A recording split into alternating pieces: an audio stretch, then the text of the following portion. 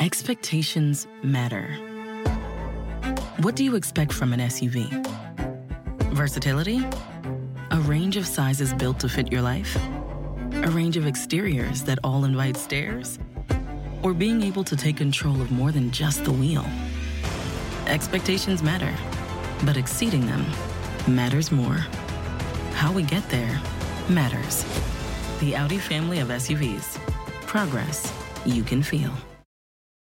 Hey, look at you. Florist by day, student by night. Student by day, nurse by night. Since 1998, Penn State World Campus has led the charge in online education, offering access to more than 175 in-demand programs taught by our expert faculty. We offer flexible schedules, scholarships, and tuition plans to help you reach your educational goals online. Penn State World Campus delivers on your time. Click the ad or visit worldcampus.psu.edu to learn more. That's worldcampus.psu.edu to learn more.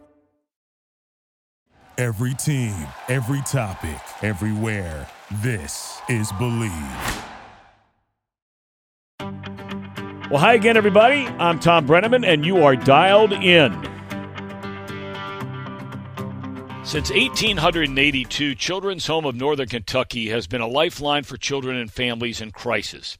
Now known as CHNK Behavioral Health, its team of doctors, nurses, and therapists impacts nearly 4,000 kids and families every year. An array of mental health services, including counseling, addiction treatment, and psychiatric residential care. CHNK also continues to care for abused and neglected youth who are in the state's custody.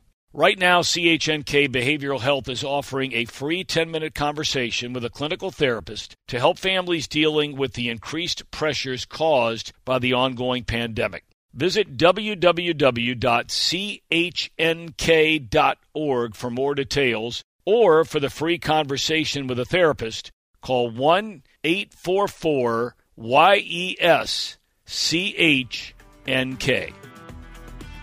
Known this guy for a long, long time, Mr. Daniel Thomas Plesac, born in Gary, Indiana, back in 1962. I can't believe he's 64 now. I can't believe it. He grew up not too far down the road from there in Crown Point, Indiana. Started baseball, basketball, track, attended NC State University. Is in the Wolfpack Hall of Fame, in fact. He was the first-round draft pick by the Milwaukee Brewers in 1983 as a starting pitcher out of NC State, but once he arrived in the big leagues 2.5 years later, he became one of the game's most dominant closers out of the bullpen, elected to the All-Star game 3 times, and to this day is the Brewers' all-time leader in games, saves, ERA, strikeouts per 9 innings. Since retiring, many of you watch him regularly, a familiar face on the MLB Network. We talked about yesterday. He's even a big league operator in the video game The Show. He's broadcast All-Star games, World Series games on Major League Baseball's international feed. He's also an avid horse trainer, and near and dear to my heart, he's a lover of animals and horses. He's rescued many neglected horses through the years. That's my kind of man. It's a real man. Pleasure to be joined by Dan Plesac. Danny, it's great to see you, man. How you doing?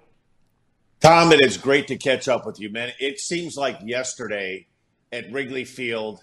I mean, it just amazes me how fast that time goes by. And I mean, a big fan of yours and your father's as much as you've done in a game of baseball. And it's a pleasure to talk to you again. It's been too long in between talks. Let's put it that way. Yes, it has. It's great. You don't age a day. I mean, I say that seriously. I mean, you really don't look much different than the guy that I'd be sitting on the bench at Wrigley Field and just talking about baseball or about life or on the team bus or whatever it might be. You look great, taking good care of yourself.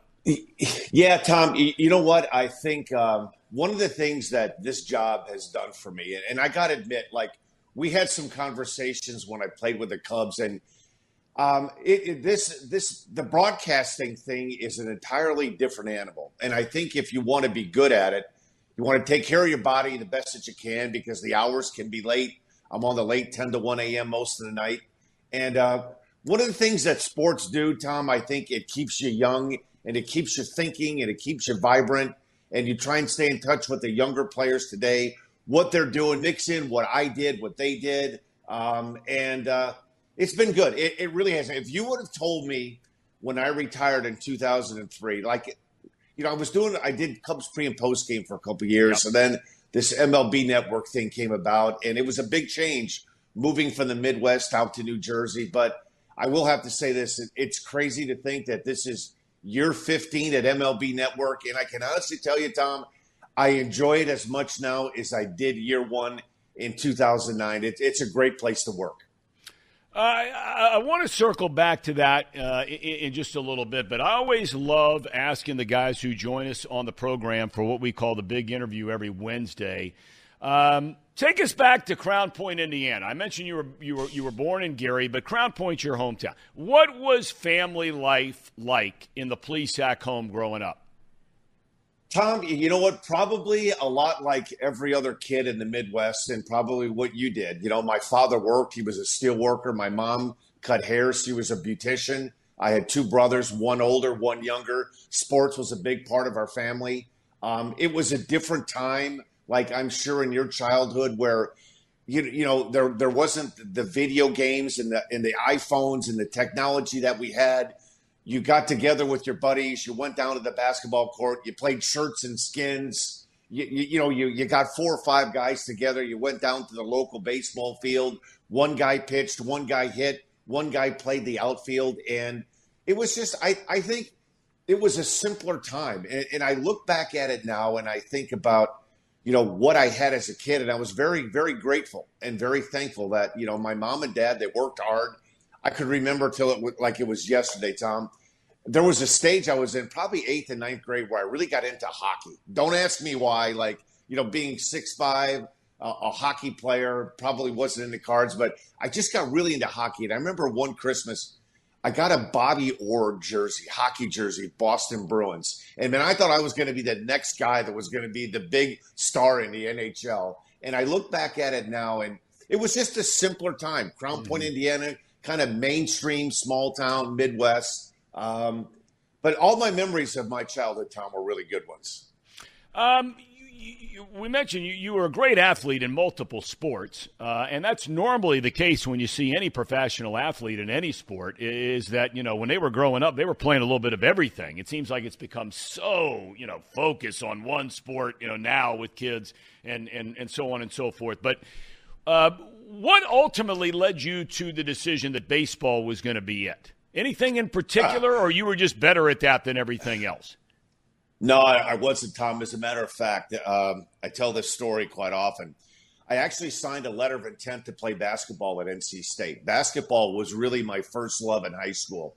And after my junior year, I went to an all-star game camp in Milledgeville, Georgia, the BC All-Star Camp, where I was kind of seen by a lot of national, you know, it put me kind of on the map. And I was a really good basketball player. And Norm Sloan was the head coach at NC State. Monty Tao was his assistant coach. They were on the national championship team in 1974, Monty Tao. They came to watch me play. They offered me a scholarship. I signed a national letter of intent to play basketball at NC State. So going into my senior year, I signed the letter of intent like in November, right before my senior season started. Went through the year. Things were great. Then spring came around, and I played first base and outfield on the baseball team at Crown Point High School. We didn't have anybody to pitch. And our coach at the time, Dick Webb, came up to me and he said, "Hey, listen, we don't have anybody that can pitch. And I know from what I heard when you grew up in Gary in Little League, you were a pitcher. Would you want to pitch? We're looking for some guys to pitch." And I said, "Well, yeah, I guess I'll do it." Okay. So, Tom, this is the honest to God's truth. I didn't have any training. I didn't have a curveball. I didn't have a slider.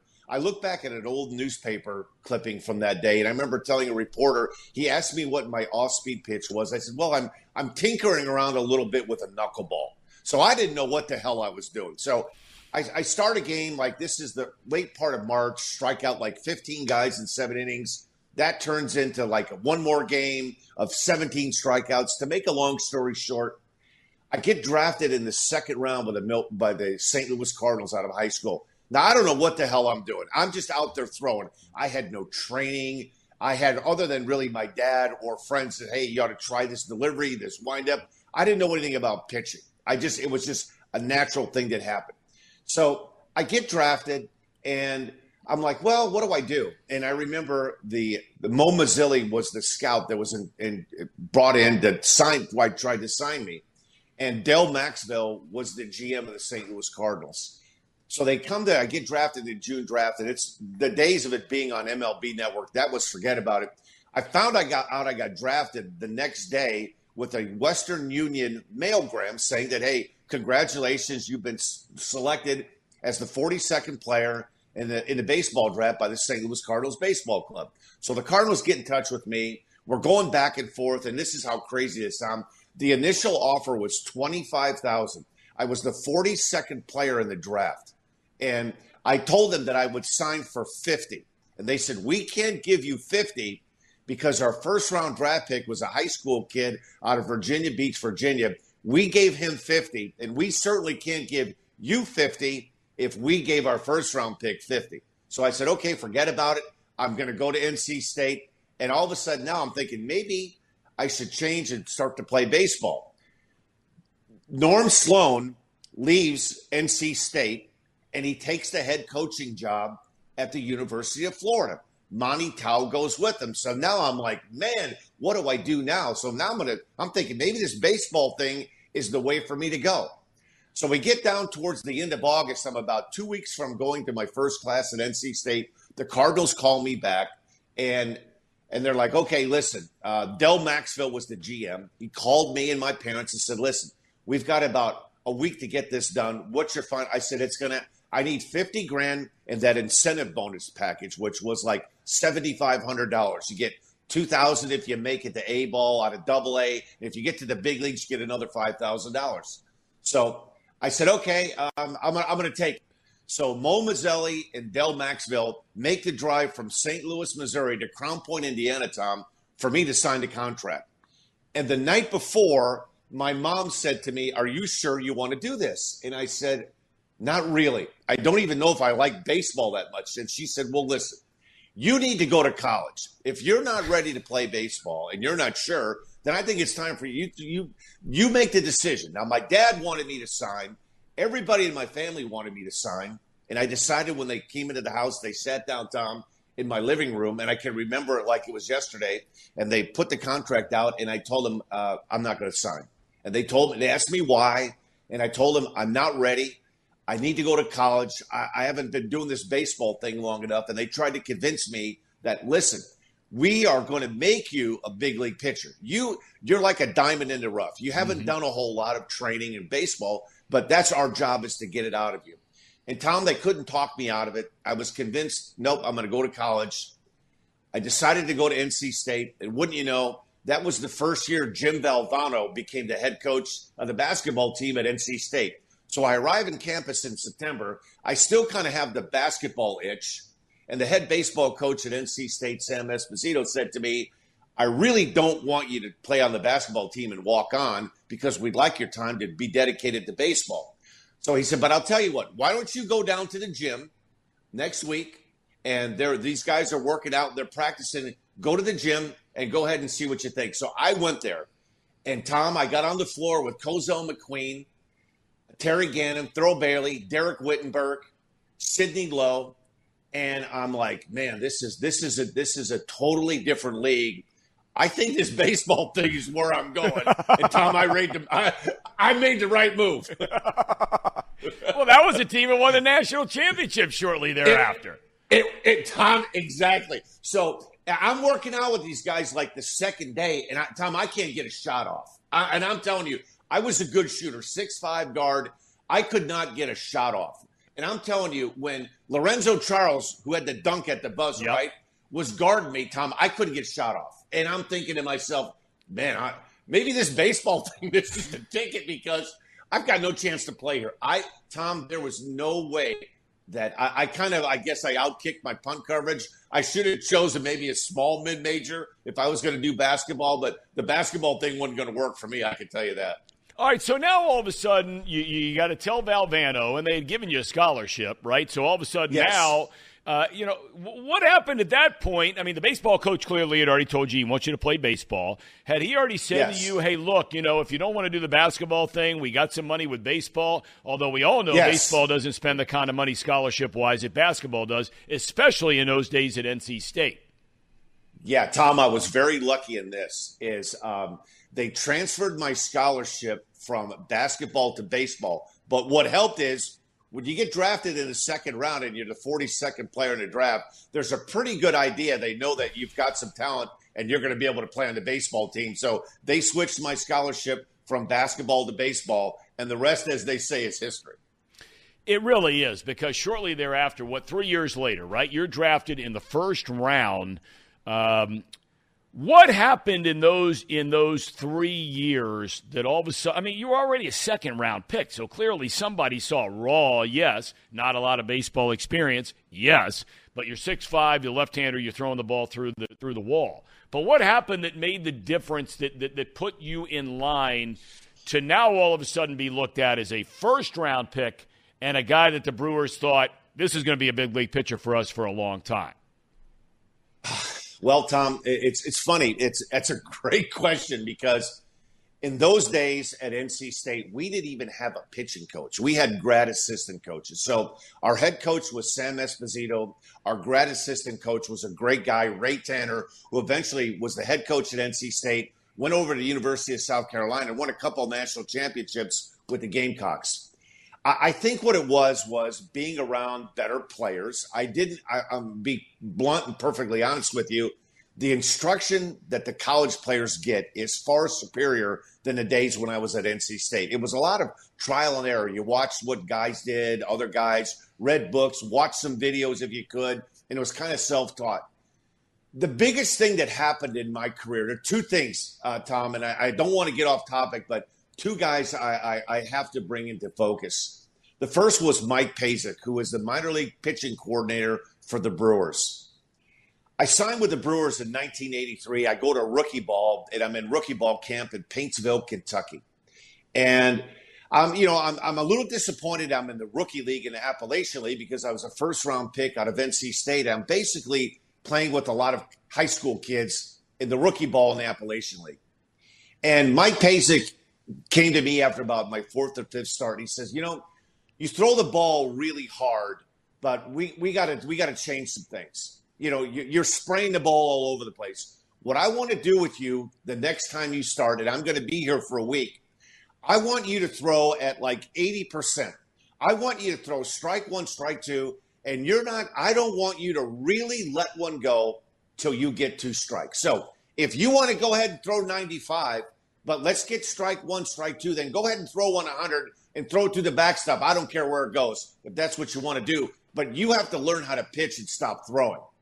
And, Tom, it's like a light went off. So I started all of a sudden, if I wanted to throw that 95 and let it go, I had to, control it, back it off, and get strike one. I had a pretty good slider, not a really good one. That developed a little bit later on. But all of a sudden, what I started to do was strike one, strike two, 89, 92, and then bam, 95 looked 100. And it was like, wow, I was starting to be able to pitch and not throw. So fast forward a year later, I'm in A-ball in Stockton, California.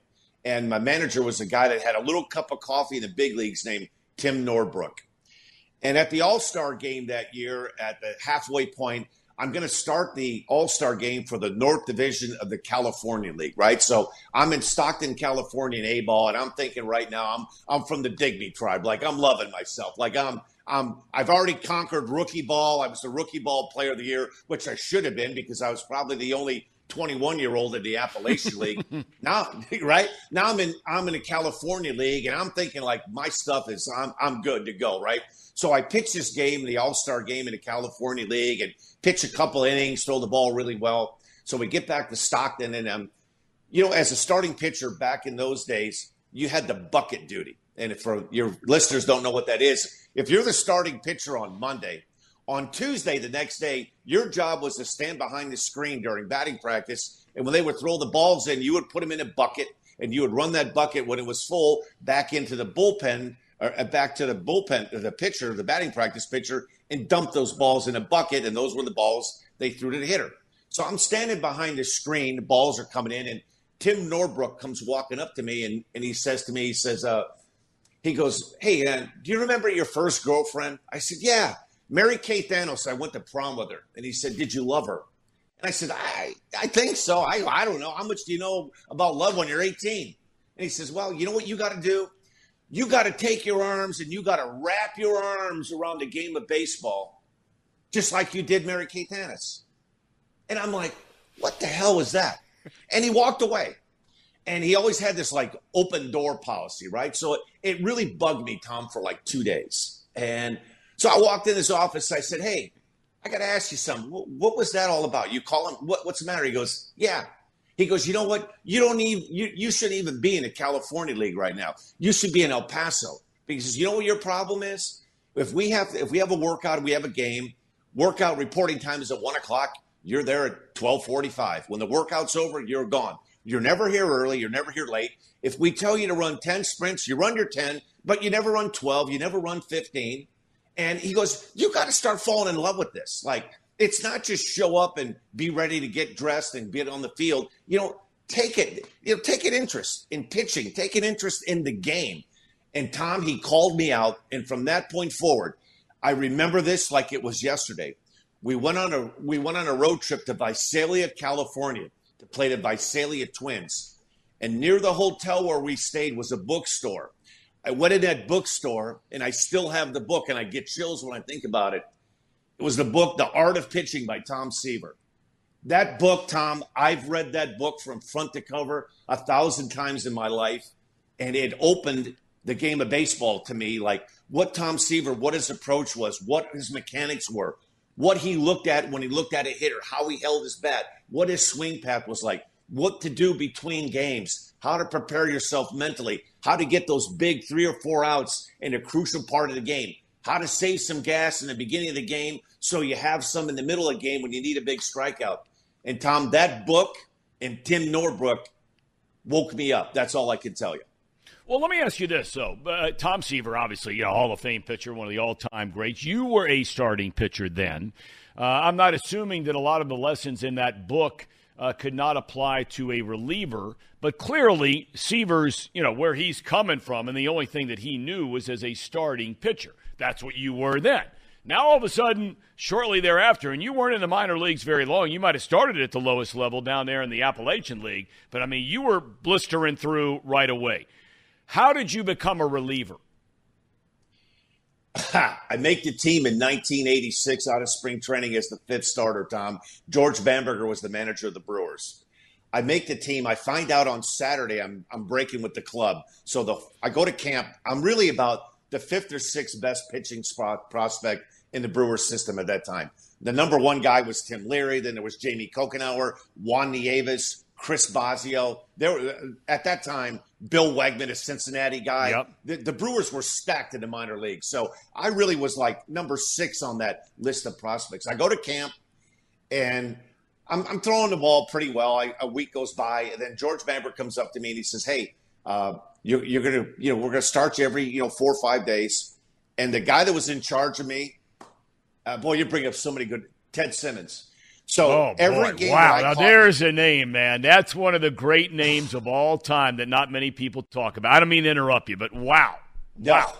So when spring training starts, he catches me on the side. And only the way the game of baseball was in the 80s, right? If you can picture this, here I am right out of Double-A, and I'm throwing my first bullpen session, and George Bamberger, the manager, walks up to me. He says, hey, kid, nice to meet you. He goes, hey, I want you to meet Ted Simmons. He's going to catch you here during spring training. And Tom, God strike me dead. It was one of the funniest things ever. And I thought, man, this is grown man baseball. Ted Simmons is catching me in my first bullpen with a cigarette going, taking a puff, catching the ball, throwing it back. I'm like, man, I've never seen anything like this in my life. He's catching my best heater, and he's got a smack going, bam, throwing it back to me. I'm like, man, these guys are good in the big leagues, right? So the first game I pitched in, Teddy Higuera is supposed to pitch the first game in the Cactus League for the Brewers, right? He comes up and gets sick, and they come up to me. This is the first spring training game. And they come up to me and they go, hey, you're going to start the game. I am as nervous as could be. And all I could remember was Ted Simmons. He had his mask on his top of his head. We get done throwing. We're walking out. He said, kid, hit my glove and don't shake me off. Tom, it was like surreal. The first hitter, it was Brian Downing. I grew up a White Sox fan, man, and I remember Brian Downing with that open stance. He was the first Incredible Hulk in baseball, right? And I remember going, holy shit, that's Brian Downing. Like, I'm looking at Brian Downing from 60 feet, 6 inches away. And so I pitched 3 innings, 9 up, 9 down. 5 days later, I'm pitching well. I mean, I hadn't given up a run. So there's a week left in camp, and we have a day off, and they tell me, hey, we want you to go down to minor league camp, and you're going to throw against the Giants AAA team. So I thought, all right, you know what? This was great. As every young player will tell you in the big leagues, your goal is every Monday, you get that meal money, $700, you know you're good for another week. And that money goes a long way when you don't have any money. That's $700. That's like you just hit the lottery, right? So I go down to the minor league game, and they tell me, hey, just come to the ballpark, get dressed, and Bill Schroeder's going to go over with you. And I'm like, wow, that's odd. So he's mad because this is the one day off. Now he's got to go catch me in a AAA game. So we drive over to Phoenix where the Giants minor league camp is. And now I've never even pitched in AAA, Tom. I went rookie ball, A ball, AA. So now I'm in big league camp with 2 weeks left, and I'm going to throw against the Phoenix Giants, their AAA team, at the minor league facility. And I'm like, okay, so I'm warming up, and Bill Shorter goes, hey, we got to take this serious now. And Tom, I get on the mound, and I'm taking my warm-ups, and all of a sudden I walk in, and I see, Harry Dalton, GM, George Bamberger, manager, Bud Selig, owner, right? Herm Starrett, pitching coach. They all came to watch me pitch. And I'm like, ooh, then I started getting a little nervous. And all I told myself was just, what Ted Simmons told me, just hit the glove. Tom, I pitched 6 innings, 18 up, 18 down, didn't give up a hit. And I walked away from there, and I'm like, wow, we're driving back in a car in Bill Schroeder's car. This is almost like a scene from a movie, right? 2 big league guys driving in Mason full uni, pulling to Burger King to get a Whopper, right? They're probably going, what the hell are these guys doing? These guys are taking that fan thing to a different level, right? Like, hey, we're for the Brewers, right? I want a double Whopper, orange fry, and a Coke.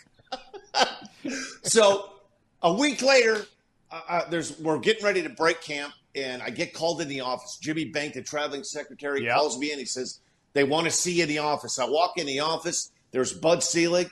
There's Harry Dalton and George Bamberger. We sit down, and they said, okay, there's 26 guys here. And he says, you got to just do the math. He goes, I got to inform you, we just made a trade. We traded Moose Haas to the Oakland A's. So 26, including you, would be 25. Congratulations, you made the team. And I'm like, holy hell. So the plan was I was going to be the 5th starter in the month of April because we had every day off. It was Danny Darwin, Jaime Kokenauer, Teddy Higuera, Tom Candiotti were the 4 guys in the rotation. I was number 5.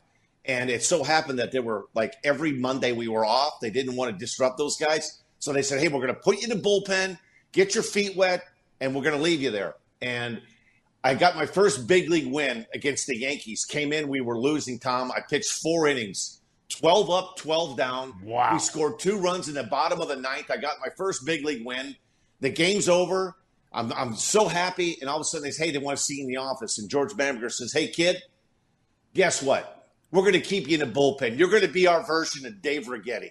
We're going to take that changeup, forget about it. I want you to go 2 pitches, fastball, slider. Tom, the rest is history. And 18 years later, I was a bullpen guy, and I bought into it.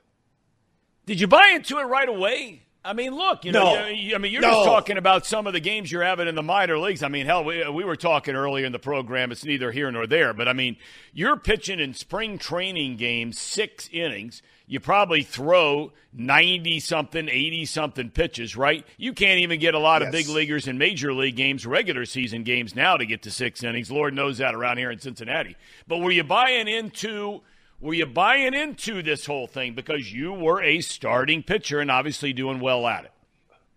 Disappointed at first, I'm going to be honest with you, because I was just learning, that the changeup. It wasn't good, but it was getting better. And towards the end of big league spring training camp, I was actually able to ball one. I could throw a changeup for a strike, and I'd get a wave and a swing and a miss. And I really started to see this thing coming together, this changing speeds thing. But I will tell you this, Tom, and you know me well. I'm a more of a fast switch guy. I don't do well sitting still. and I think I would have drove myself nuts every 5 days.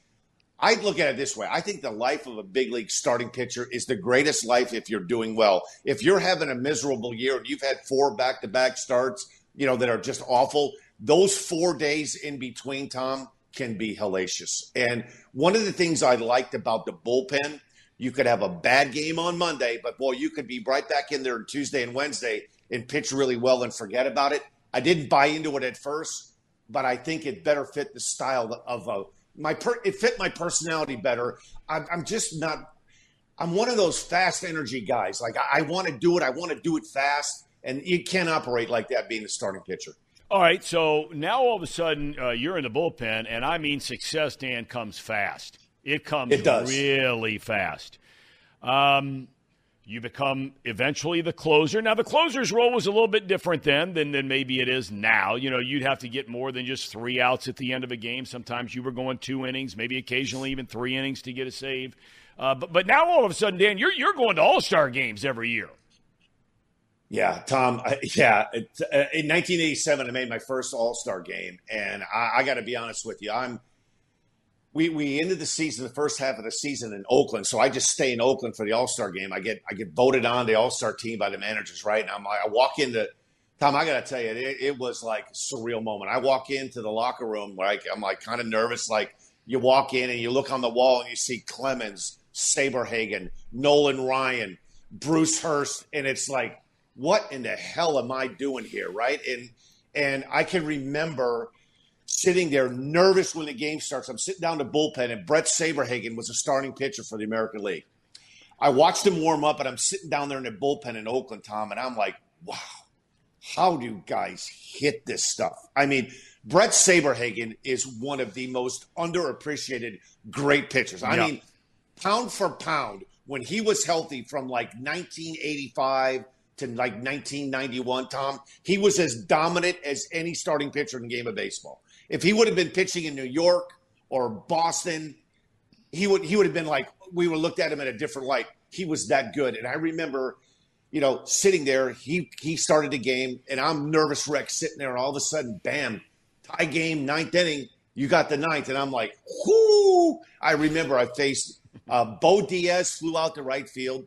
Dale Murphy popped up to third base, and I struck out Hubie Brooks. And I remember coming off the field, and I was just like a bundle of nerves. And now it's a tie game, so I'm like, holy hell, whoo, I wonder if I'm going to go back out there again. I hope this is just it, because I don't want to screw this game up, right? I'm being honest with you. I'm like, man, I don't want to get a loss in an All-Star game. I walk in, I sit down, and Jim Fregosi walks over to me, and he was one of the coaches. He said, hey, that's it, kid. Good job. And I was like, and I wanted to say, hey, I could go another one, but I was like, the hell with that. I'm good. One scoreless, I'm out the door. That is great stuff. But then now you go to 2 more All-Star games. I mean, now guys are probably young guys at that point. You were still a young man. But there are guys looking at you and saying, oh, Plesac, man, we've been watching this guy the last 3 years. He's all over. Yeah. And that role changes quick, doesn't it? How you go from being that guy that's kind of in awe to all of a sudden being a guy where a lot of guys are looking at you that way?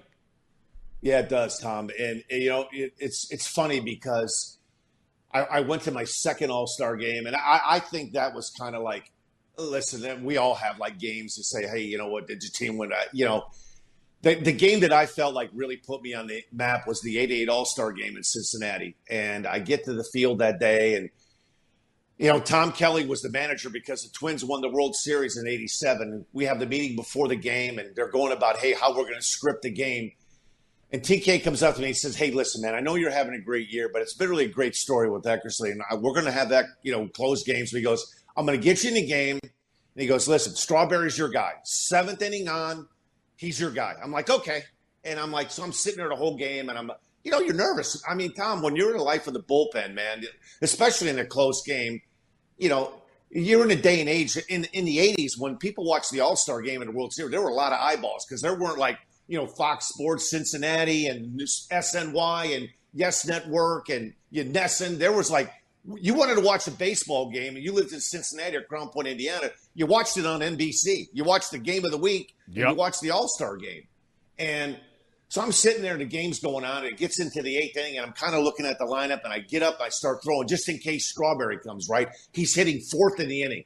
And I'm like, all right, whatever. So there's 2 outs, and Willie McGee's up, and he hits a ground ball to first base to Don Mattingly, right? Who's like the surest thing ever in baseball, right? And he bobbles it, he boots it, and all of a sudden now I'm like, holy shit, Strawberry's up next. So I rapid fire like 5 or 6 really quick. They bring me in the game. Tom Kelly hands me the ball, and the first thing he told me, he goes, remember what we talked about earlier in the scouting report? I said, yeah. So Tom, he tells me, listen, your guy Strawberry, he's a really good low ball hitter. Just try to throw that thing belt high to chest high, and you'll get him to swing right through it. Be careful down in the zone. No problem. So I get the ball. He comes out. He hands me the ball, and he goes, hey, you know the plan? I go, yep, just elevate the heater. Let Tom, I couldn't have thrown 3 knee-high heaters. I was aiming at his chest.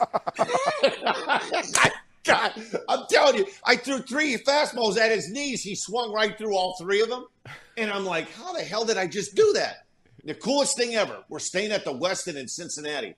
And I remember, like, I get back to the room after a game. I'm like, I'm pacing back and forth. I'm like a caged lion thinking, man, I just struck out Strawberry, right? Like, yeah, well, this is great. So I ordered a club sandwich, and they bring a club sandwich and fries. The guy knocks on the door again. He goes, here's your dessert. And I'm like, my dessert?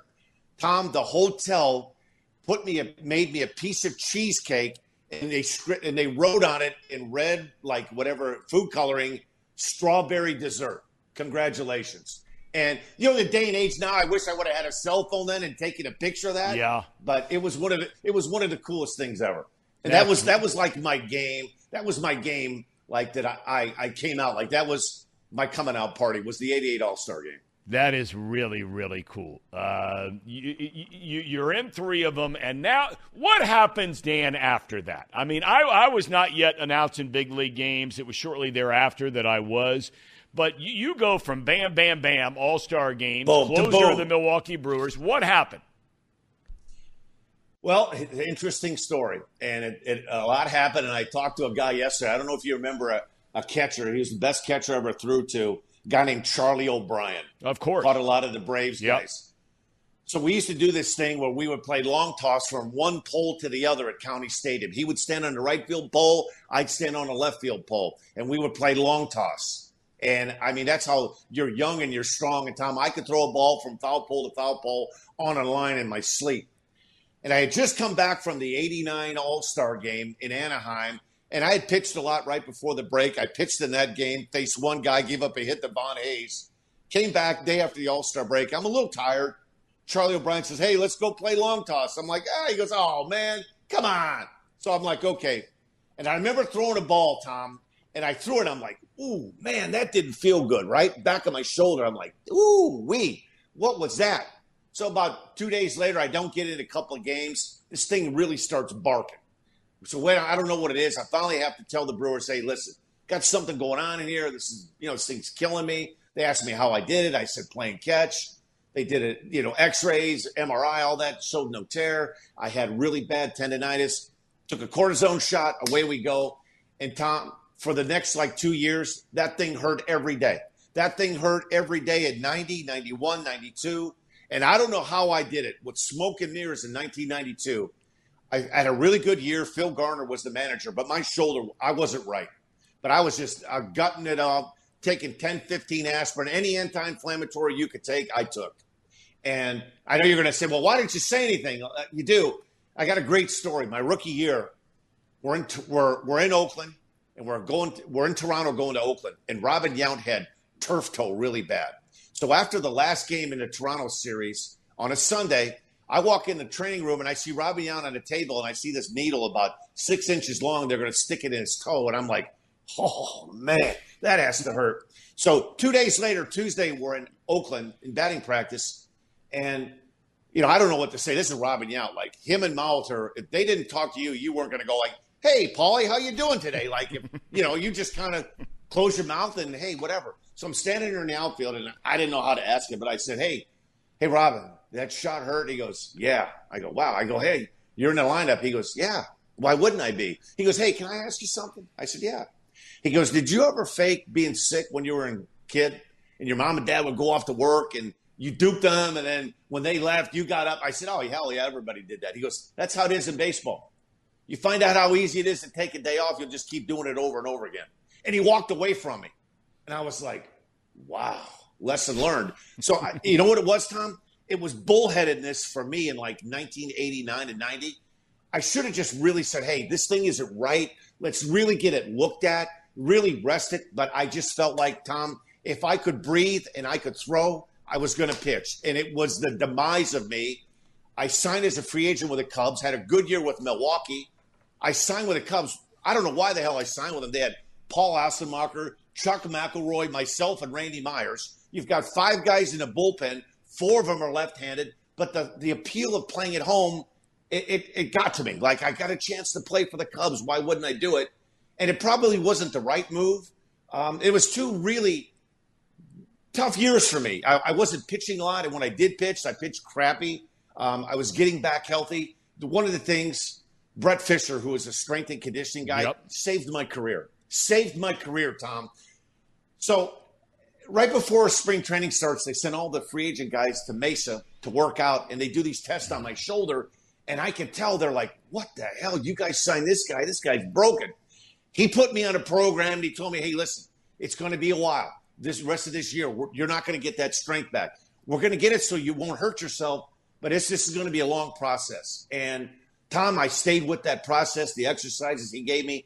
I gutted through 93. The best thing probably happened to me was 94 when the strike started, because I was just starting to get a little fatigued in August. And so I was able to shut down. And then, I catch a break. Nobody's signing anybody to free agents. Remember, they're calling the Homestead Homies. Nobody's signing everybody. Guys are in Florida and Arizona. Pete Vukovich, who I played with in Milwaukee, was assistant GM with the Pirates. He called me and says, hey, Lefty, hey, interested? Hey, we got a 2-year deal. At this time, Tom, I have like 3 offers. They're all minor league offers. I signed with the Pirates. I keep up that throwing program and weight program that Brett Fisher told me. And I rebuild myself, Tom. And from like 97 to 2003, I actually got better and my arm felt better. And I kind of turned it back around again. But yeah, you're right. I went from like 1989, Tom. It was me, Randy Myers, and John Franco, Dave Righetti. When you're talking about, the best closers left-handed in a game of baseball, man, I was the classic penthouse to the outhouse. I went from there to nothing. And I can remember, Tom, I don't want to ramble, but man, you get me going in these stories with baseball. I'm watching in 1988. We call up a lefty that we claimed on waivers. He pitched for the Red Sox, Tony Fossis, right? Yep. Couldn't break a plane of glass. He threw 86-mile-an-hour sinker slider, right? And I remember I'm watching him warming up. This is right, like June of 1988. This is the height where I'm blowing. I'm like 97. I'm bringing the mail. I'm watching him warm up, and I remember sitting there watching him warm up, and he's, okay, you're in the game, Tony, and he runs out there. And I remember thinking, holy hell, I'd be scared to death to go out there with that stuff. Like, holy shit, he can't even defend himself, right? Hey, guess what, Tom? 4 years later, I was Tony Foss. That's right. I was getting ready to say it. Right. But look, I think it says a lot about your character and a lot about who you are mentally that, I would imagine there's a part of you then, and one of the most difficult things to do, you mentioned the guys Righetti and Franco and Randy Myers and all you get, right, where you were that guy. Now, all of a sudden, you are more like Tony Fossis and those guys, yet those guys are still going strong for other teams as closers, doing the same thing that you were doing. Hard, Tom. Yeah, I mean, but was there a maybe a moment where you said, you know what, I'm cool with this now, and I can go on and pitch for the next, which you did after the Cubs in 93. You go on to pitch 11 more years in the big leagues doing that job. Yeah. What I did, Tom? I had one of those come to Jesus baseball moments, like in 1995 when I was with the Pirates. It was like, okay, how can I survive and stay? Couple of things. One, I've got to be durable. I have to take the ball every time they ask me. And 2, I have to learn how to start to get lefties out. And I know you're going, learn how to get lefties out. Tom, from 1986 to 1990, You don't learn anything. When you throw 97 and you have a slider, I was like Norm Charlton, man. I threw 97 with the wipeout slider. He had the split finger. You didn't have to teach Norm Charlton, Rob Dibble, Randy Myers how to pitch. You got the hell out of the way. You just said, hey, warm up, get ready, use your stuff, and go get it. And so I remember I was working out in the winter, like 1989, and Pete Vukovich is watching me throw, and he goes, hey, lefty, you ever throw a 2-2 fastball on purpose for a ball up and away to throw a 3-2 slider for a strike? And I looked at him, I said, hell no, are you out of your mind? I'd never do that. Tom, Pete Vukovich was over my shoulder for like the last 7 years. I don't know how many times Mo Vaughn, Ken Griffey, I get 2 balls, 2 strikes. I throw a fastball chest high. They wouldn't swing at it. I throw a 3-2 breaking ball for a called strike or a swing and a miss. But you have to get to a point where you just realize I'm not Dan Plesac anymore. I'm not Randy Myers. I'm not Norm Charlton. I'm not John Franco. As much as I wanted to tell myself, like, man, I'm still throwing good. I was throwing good, throwing pain-free, but I'm not throwing good. Best story ever. 2003, my last year. I'm with the Phillies, right? And I'm having a good season. And they want me to come back and play another year. But, man, I am mentally and physically, I am drained. And we have a big series. We're trying to catch the Marlins, who eventually win it all. They win the wild card. They win the World Series over the Yankees. We're trying to catch the Marlins. We're like 2 games back. We have a weekend series against the Reds at the Vet in Philadelphia. So we already see that the Marlins lost. So this is a game we got to win. We're 2 back with like 6 games to go. They bring me in a game, 1st and 3rd, 1 out. I'll never forget it, with my buddy to face Sean Casey. And I remember I'm like, oh, man, this is a tough one because Sean Casey can hit, man. And you're not striking him out. Like that the only thing you got to hope for, he could run that well, is you could get him to hit it on the ground, because forget about striking him out. So I remember I'm like, oh, man, this is a big game. We already know that the Marlins lost, so we can gain a game. And I remember I'm like, okay, ball 1, ball 2, and I'm 2 balls and no strikes. And something came over me, Tom, and I'm like, all right, it's time to man up. If you ever threw 195 again, this is the time to throw it, because he knows you're throwing it. I know I'm throwing it. The hell with it. Here it goes, Tom. I came set, and I threw a 2-0 fastball to Sean Casey down and away. Mike Lieberthal caught it. And I remember thinking, take that, Casey. Take that for your ass right there, right? And I look up. You know how they have this type of pitch, like in all the stadiums, you see what the velo is? I see type of pitch, FB 88. I'm like, 88? Holy shit. 88. I know what 88 is. That was 95 if there ever was. And you know damn well that 88 was juice, because if it's the home gun, it was probably 86, right?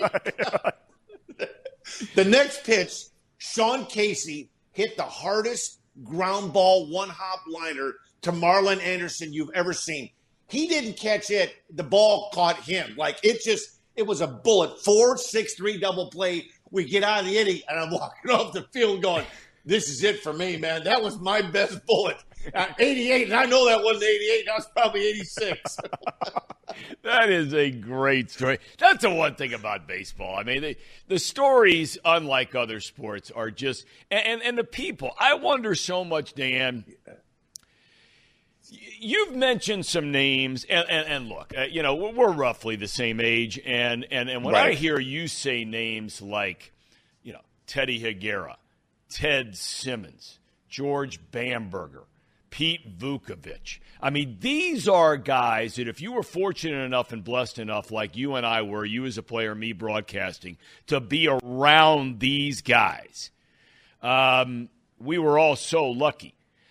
I wonder how many of the young guys now are getting around guys like that. Does that make sense? Tom, it does. It's a different game now, and in a lot of different ways. We are all different now, and it takes some getting used to. We do a thing with MLB Network, 30 teams in 30 days, where you get to spend an entire day with a team, right? And to me, it's the greatest part about my job. You get to go to the Giants camp, and you get to watch guys throw bullpens. The coaching staff, they're all pretty much in my age. Most of the guys are older. They'll tell you about the players. But you know what? One of the things you notice, Tom, and I'm not blaming, it's just the way of the world. You walk into a clubhouse, and you see, for the most part, guys facing the inside of their locker on their phone. Like, there was a time, and I know you gotta like, hey, it's the way it was. And I'm sure you saw this, and I know I did.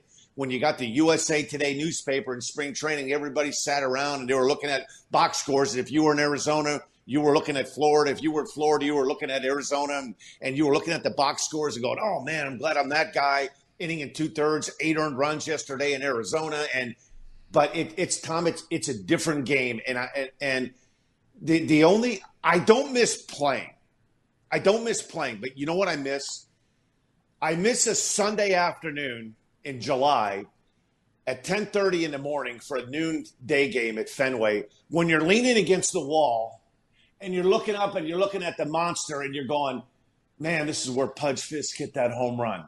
Or you're standing in the outfield at Yankee Stadium in center field shagging balls and you're looking up at that black tarp in center field going, man, that's where Reggie hit that third home run. And, oh, wow. You know what I mean? Like, yeah. I miss that. That's what I miss. I miss probably what you miss.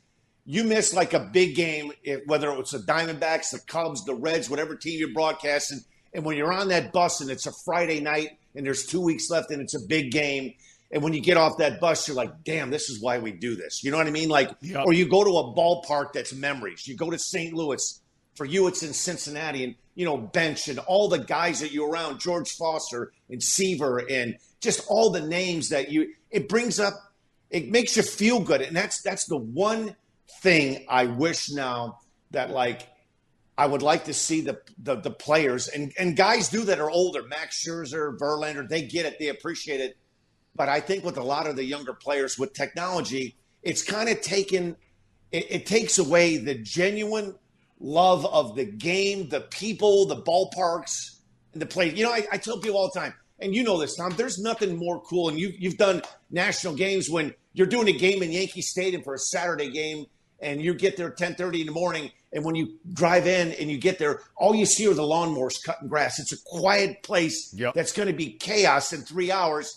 And you're sitting up in that booth, and all you hear are the lawnmowers. And you're just like, you're going over your thoughts of the Yankees, the team, the two teams. That's what I love about baseball. I've been saying, Dan, even the last number of years I was broadcasting baseball, and I looked at it as a dying game. I felt like in many ways, I mean, there were other people, and I'm not patting myself on the back, but I just kind of, from what I saw and witnessed after doing it 30-plus years, I saw a sport that was slow. I saw a sport that was tired. I saw a sport with no action. The analytics were starting to take over, which I thought was starting to lead to the ruination of baseball on many, many levels. Now, some people can buy into it. That's their opinion. They're allowed to buy into it. I think these rules are starting to the new rules are getting it back to the way it was. You agree with that? Did baseball need this? Tom, 100%. And I'll tell you what I do. When I go to spring training and I do these 30 teams in 30 days, I ask players, and I don't ask the young guys. I talk to Justin Verlander, Max Scherzer, talk to some of the older guys. Hey, what do you think about this? You know what, Tom? They all buy in. And I'm to the point of this. If the players buy in, then I should buy in. Because when you were buying in the 70s, 80s, 90s, and early 2000s, you were in the middle of it, man. You were in the middle of it in Chicago, in Arizona, in Cincinnati. Your interaction with the players was real, and you got to see that. And when those players tell me it needed to be done, like these, 4-2 games or 3 hours and 45 minutes, they drive you nuts. Like, they all said the same thing. It's going to take some time getting used to the 20 seconds with a runner on, 15 seconds with nobody on. But once you do it a few times and you get used to doing it, I haven't met a guy yet, Tom. I've talked to a lot of players that said, these things stink. I wish they'd leave it the way it is. And if the players like it, Tom, I think we're going to like it. Okay, a couple more things I want to ask you about. We were talking about this before you came on today, and I made reference to it very early in this conversation, about protecting pitchers. And this has been hotly debated for a long, long time, right? Nolan Ryan came in a few years ago and said with the Rangers, we're not doing this nonsense anymore. And I had shared the story with the guys here about how Greg Maddux said to me one day back in the early 90s, you never really learn how to pitch until you can pitch after 100 pitches in a game. That's where you figure out how to get through the road bumps and the landmines and so on and so forth. Are we ever going to get back to a day where some of these starting pitchers are being allowed to throw 105, 110, 115 pitches? No, I don't think so. There's like 5 guys that come to mind. I tell you what, watching Sandy Alcantara of the Marlins last night, he's one of those guys, Tom. Sandy could have pitched on the Big Red Machine. He could have pitched in 1920. Sandy Alcantara is cut from a different mold. But this is the issue, Tom. We are wanting guys. We want maximum velo, maximum spin. And what you're getting is guys that are bigger, stronger, faster, throwing harder than ever before, but they're not built to last and they're not trained to last. And the day and age, listen, it is gone. The surge of Tommy John surgeries the last 10 years has been incredible. If you haven't had one, you're probably going to have one. If you haven't had one, you should go get one anyway, right? Because you're going to eventually need it. Right. I mean, that's almost the way it is. Yep. Tom, I don't think so until – and listen, I'm with you. I think there's a point where the analytics are good. I think the video and the technology for pitchers is so good now where guys can go in after an inning and these cameras can show that your fingers are like an eighth of an inch one way or the other, and that's why your ball's sinking and not running, and you can fix things on the fly. It's great. But I think we've allowed too much just grip it and rip it and throw it. And if you know the problem is Tom, I mean, think about it. Every game you watch guys coming out of the bullpen, 95, 98, 95, 98. It's industry wide, but they train that way. And it's refreshing to watch a guy like Sandy Alcantara pitch because he wants to finish what he starts. I call him dead brain heavers. He's not one of those guys that's just going to throw it to the wall. Man, there's nothing I get more frustrated with when you watch guys coming out of the bullpen. They're falling down towards first base, spike one in the dirt, throw one up in the air, and they're saying, boy, that's good. That's, 101, and it bounced. I mean, I don't know. I mean, there's got to be some give and take, and I don't know who that organization is going to be that's going to say, hey, you know what I want to do? We need to get some guys on this roster, pitchers, that can eat some innings. I'll sacrifice velo. I'll sacrifice a little bit of spin rate, but we've got to start getting guys into that 7th inning because this 5 and fly, Tom, teams' bullpens, they're just in shambles by the time they get to June and July. It's just the way it is. Yeah, I mean, I think you can make an argument there are a lot of teams it's going to happen here in Cincinnati because they've got so many young guys in the rotation where they're getting guys out after 5 innings and they've thrown 90-something pitches in 5, and that's part of maturation. I get it. But, I mean, yeah, they're going to blow. They're already sending guys out 6 games into the year. In their bullpen because they've been used too much. I mean, it's insanity. All right, last thing I want to cover with you because I've never asked you about this, and this is getting off the topic because I said it in the open. You were heavily involved with horse training. I don't know if you are anymore. Yes. Not anymore, but I was. Okay, you were involved in it. Look, you're an animal lover. I'm an animal lover. Yesterday was World Stray Animal Day. Okay, we talked about it here on the program. But I'm curious because I know there were many times where you had to be around that horse training, horse racing world, right? But then all of a sudden you're seeing the animal that was sort of left off to the side and maybe beat up and maybe broken. And I'm not insinuating that whole world is like that. But what was that whole experience like for you? Tom, I'll tell you the best thing that happened to me. That the horse bug bit me when I was a little kid. My grandfather, we always had standardbred harness horses, right? And when I got into baseball, obviously I had the money and I had 15, 20 horses. They were racing in Canada. They were racing at the Meadowlands in New Jersey, the tracks in Chicago. I had them all over the place. And you think you know a lot about the animal and what they're doing and you know what I mean? And they become almost like, you buy one, you sell him. He's no good, get rid of him, blah, blah, blah. Fast forward, I retire in 2003, and I have my horse farm, and this is going to be the new thing I want to do. I want to train horses, Tom. It gave me such an appreciation of the animal. And you think about, just think about your pet, your dog, like these race horses. Tom, if you knew what they went through once or twice a month, just like you want to give a horse medicine, you want to get, they have a respiratory problem, you want to find out after a horse races, you often hear hey, they race horses on Lasix that medication that helps them breathe in case they have breathing, like they overheat their system. Well, to find out if a horse bleeds, or if you want to find out, hey, my horse didn't race really well. The last quarter of a mile, he kind of didn't have any pop. We want to see what's wrong. You got to figure out, hey, does he have a lung infection? Man, they stick this long tube that looks like a garden hose, put a twitch on the horse, and through his nose, all the way down, and they look through it. And you don't know how many times I stood there, Tom, and I thought, man, if that thing was a human, he'd be like, man, you're not going to stick that thing up my nose again.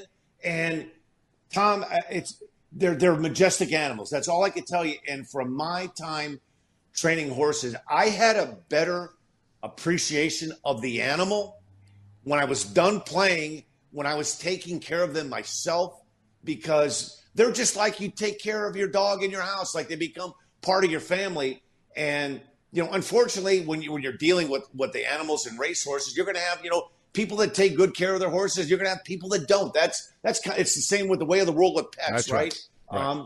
But Tom, they are an incredible animal. You ask them to do things, to stand there and like they just get done working and they get done with a race. You see a horse, like if you're watching on TV and the winner comes back and they spray the hose and you can see the horse like they're just huffing and puffing, and you think to yourself like, man, this thing ran till he could hardly breathe again. And then guess what? 21 days, you're going to ask him to do the same thing all over again. And, they can't talk. They can't tell you, hey, my left knee hurts, right? And you're wondering, like, in a race, why they don't always race good. Tom, they're majestic animals. That was one of the hardest things when I left and I came out here to MLB Network. It was a financial opportunity I couldn't pass up. But, man, I feel lucky that I was able to spend 4 years at my farm in Indiana training horses. It was probably the best 4 years of my adult life, being honest with you. That's fantastic. All right, well, Dan, you've been so generous with your time today. I feel for you having to be around Casey. I mean, his act gets tired in a hurry. He gets tired in a hurry, man. I don't know how you do it. He's the best. I tell you what, he's got a zest for life, and he's got a passion for everything he does, and it's infectious. Well, you do too, Dan. And I said yesterday when we talked about having you on, you're one of the best guys I ever had a chance to meet in the game of baseball, and I can't thank you for back in those days and can't thank you enough for today, my friend. All the best to you. Tom, you're great at what you do, and you still are, and I hope you get a chance to do it again. Well, thank you, Danny. I appreciate that very much. Have a great day. You got it, Tommy. Be good. All right, man. Danny Plesac, one of the all-time – how good is that guy?